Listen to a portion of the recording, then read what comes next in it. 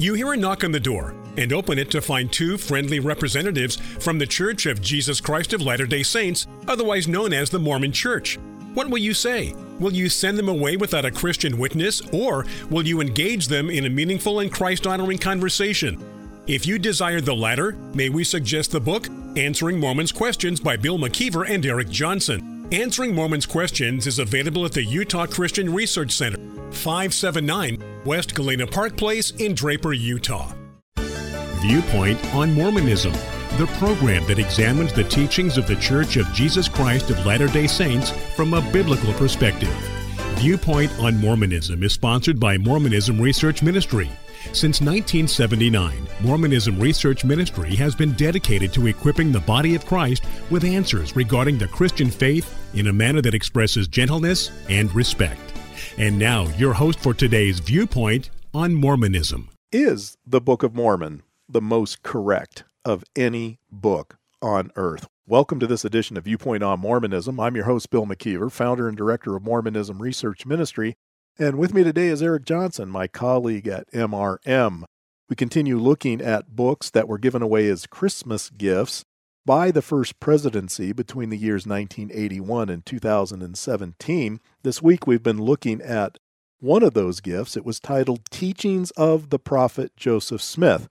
Even though this particular Christmas gift was a soft leather-bound volume, you can still find the contents of this book in a hardbound volume that is available at just about any Deseret bookstore that's owned by the LDS Church. So a lot of the page numbers that we are giving in this series regarding this book are exactly the same. There have been no alterations between the Christmas gift book and the book that's available to the general public. Today we're going to begin with a statement that Joseph Smith made regarding the Book of Mormon. Page 194, he said, I told the brethren that the Book of Mormon was the most correct of any book on earth and the keystone of our religion, and a man would get nearer to God by abiding by its precepts than by any other book. This statement has always intrigued me, Eric, because when you look at the Book of Mormon, you don't find a lot of the truly unique teachings of the LDS Church.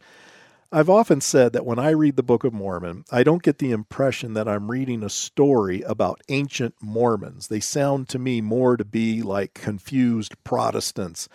They seem to be wrestling with a lot of the controversies of the New Testament era and post-New Testament era, rather than issues you would think would have been important to people living in ancient America, as the context implies.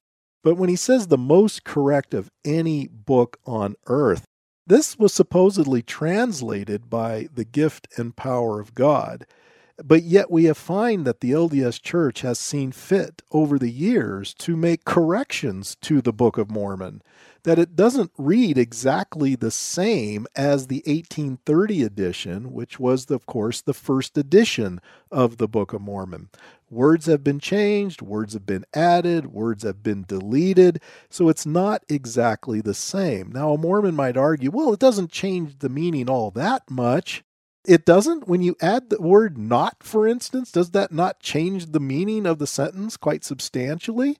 When you insert words that change the original understanding, I would say that does seem to be kind of significant. But when he says that it's the keystone of our religion and a man would get nearer to God by abiding by its precepts than by any other book, if that statement is true, could I not draw the conclusion that the Book of Mormon, by abiding by its precepts, is more important than, let's say, by following the Doctrine and Covenants? Or perhaps even the Pearl of Great Price? Or even conference messages that are given by leaders in the LDS Church? Would this not be more important than even those teachings that we find in those other areas? Now, the reason I bring this up is no Mormon's going to say that. They're going to say they're all important. But if I can get nearer to God by abiding by its precepts, what would a Latter-day Saint think being nearer to God would even mean? I think most Latter-day Saints would understand that this would mean being exalted in the celestial kingdom, where you become a god and you inherit a world after your judgment, for your good works and you're following the precepts of God. The problem is those precepts aren't found in the Book of Mormon. I remember asking a Latter-day Saint many years ago, and I've said it on this show before. I asked him, if I was to do what Joseph Smith said here, if I abided by the precepts in the Book of Mormon other than any other book, would I find exaltation in the celestial kingdom? And he said yes. And I said, that's odd, because I wouldn't even know there's a celestial kingdom to shoot for, because it's not mentioned in the Book of Mormon. It doesn't mention, for instance, 3 degrees of glory, the celestial, terrestrial, and telestial kingdom. That wouldn't be something I would think a Nephite, if they really existed, would be shooting for. And yet the Book of Mormon is supposed to be talking about real people, real places, and real events. Would I come to the conclusion by reading the Book of Mormon that I could become a god in the next life? No, because that's not in there. Would I find anywhere in the Book of Mormon, for instance, that God, the one they call Heavenly Father or Elohim, was once a human being like us, who was not always God, but became God at some point in time, when exactly we're not even sure? Would I, from the Book of Mormon, know that I need to be married in a temple for time and eternity with my wife? I wouldn't understand that concept at all if all I had was the Book of Mormon, because it's not mentioned in there. Or how about this idea of the preexistence? That all of us as human beings are the literal offspring of a heavenly father and a heavenly mother. People, Heavenly Mother is not only not mentioned in the Book of Mormon, she's not mentioned in any Mormon scripture.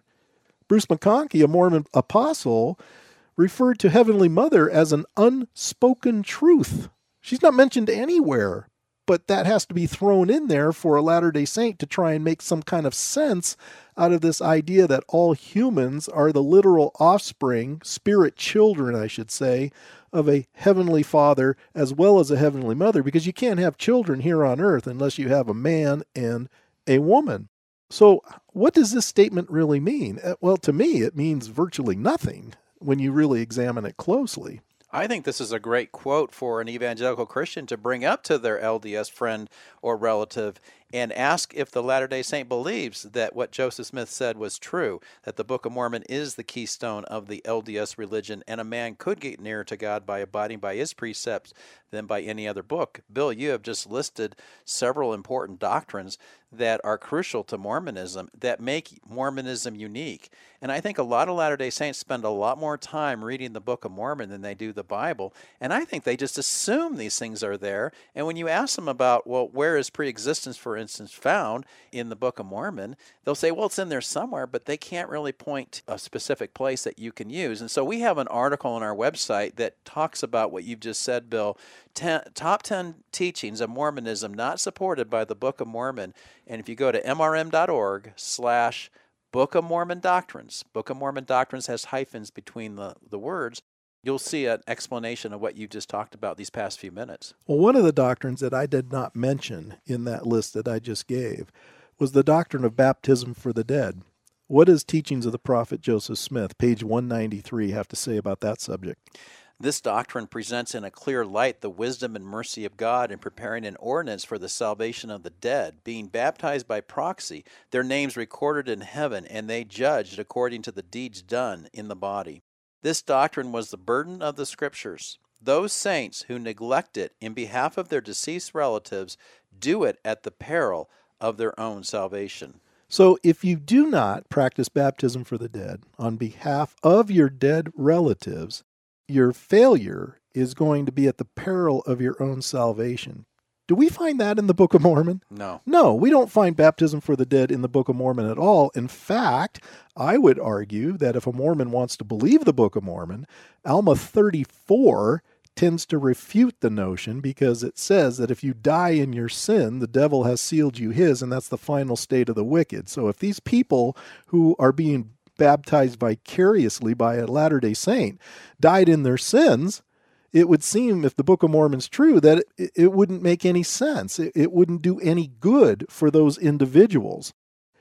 It's interesting when it comes to baptism for the dead, because that is one of the main works that are done in all of the temples that are being built. And the church is continually building dozens of new temples so that people can go through for themselves one time so that they can get sealed to their husband or wife. But mainly what it's for is for people to do work, and they even get the teenagers involved in the baptism for the dead. And if it's not even talked about in the Book of Mormon and in the Bible, one verse is taken out of its context, 1 Corinthians 15:29, and make a whole doctrine out of it. I think this is troubling that the LDS Church takes such an important concept and has no backing for it from their own scriptures. Well, it's interesting that you bring up 1 Corinthians 15:29, because you and I have visited many temples when they have their temple open houses. They will usually open them up to the public prior to being dedicated and for the use only for those who are considered worthy in the Church of Jesus Christ of Latter-day Saints.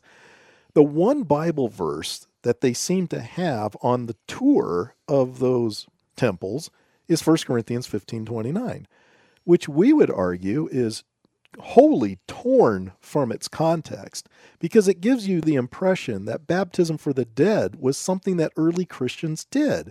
But 1 Corinthians 15:29 wouldn't seem to prove that by the very way Paul writes about it. When he says, "What shall they do which are baptized for the dead if the dead rise not at all? Why are they then baptized for the dead?" Now, I just quoted it in the King James English because that's what Mormons respect.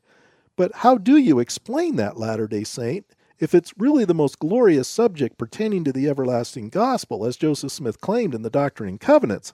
Why is Paul seemingly excusing himself from this practice by saying they? Why doesn't he say we? You would think he would if he was engaged in this practice. I think Paul purposely uses the word they because this was not a practice of the early Christians. Whoever was doing it, we don't know. We don't even know what exactly Paul is referring to. That's how vague this passage is. And it's dangerous to make a doctrine out of a vague passage, but yet that's exactly what the LDS Church has done with 1 Corinthians 15:29. Bill, if anybody would like to help our radio ministry out, we have a special offer that they might like to consider. For a generous gift of any size, we're going to send you an electronic copy of Bill McKeever's In Their Own Words, a compilation of LDS citations that's close to 400 pages in length. You just need to go to mrm.org, go to the donate button on the right side of the top page, and put in your amount in the add a note section. If you put the letters PDF, and then provide your radio station call letters or your city and state. Or if you listen on podcast, just mention the state where you live, and that will help us immensely.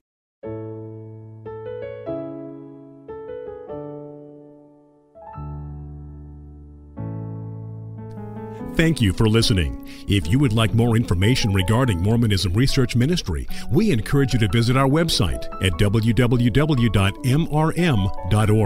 where you can request our free newsletter, Mormonism Researched.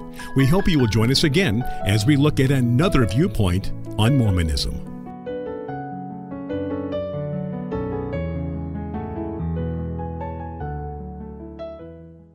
All of us at Mormonism Research Ministry want to wish you and yours a joyous Christmas season as we remember the miraculous birth of our Lord Jesus Christ, who came into this world to save his people from their sins. If Viewpoint on Mormonism has been a blessing to you, would you consider a generous year-end gift to help further the efforts of Mormonism Research Ministry?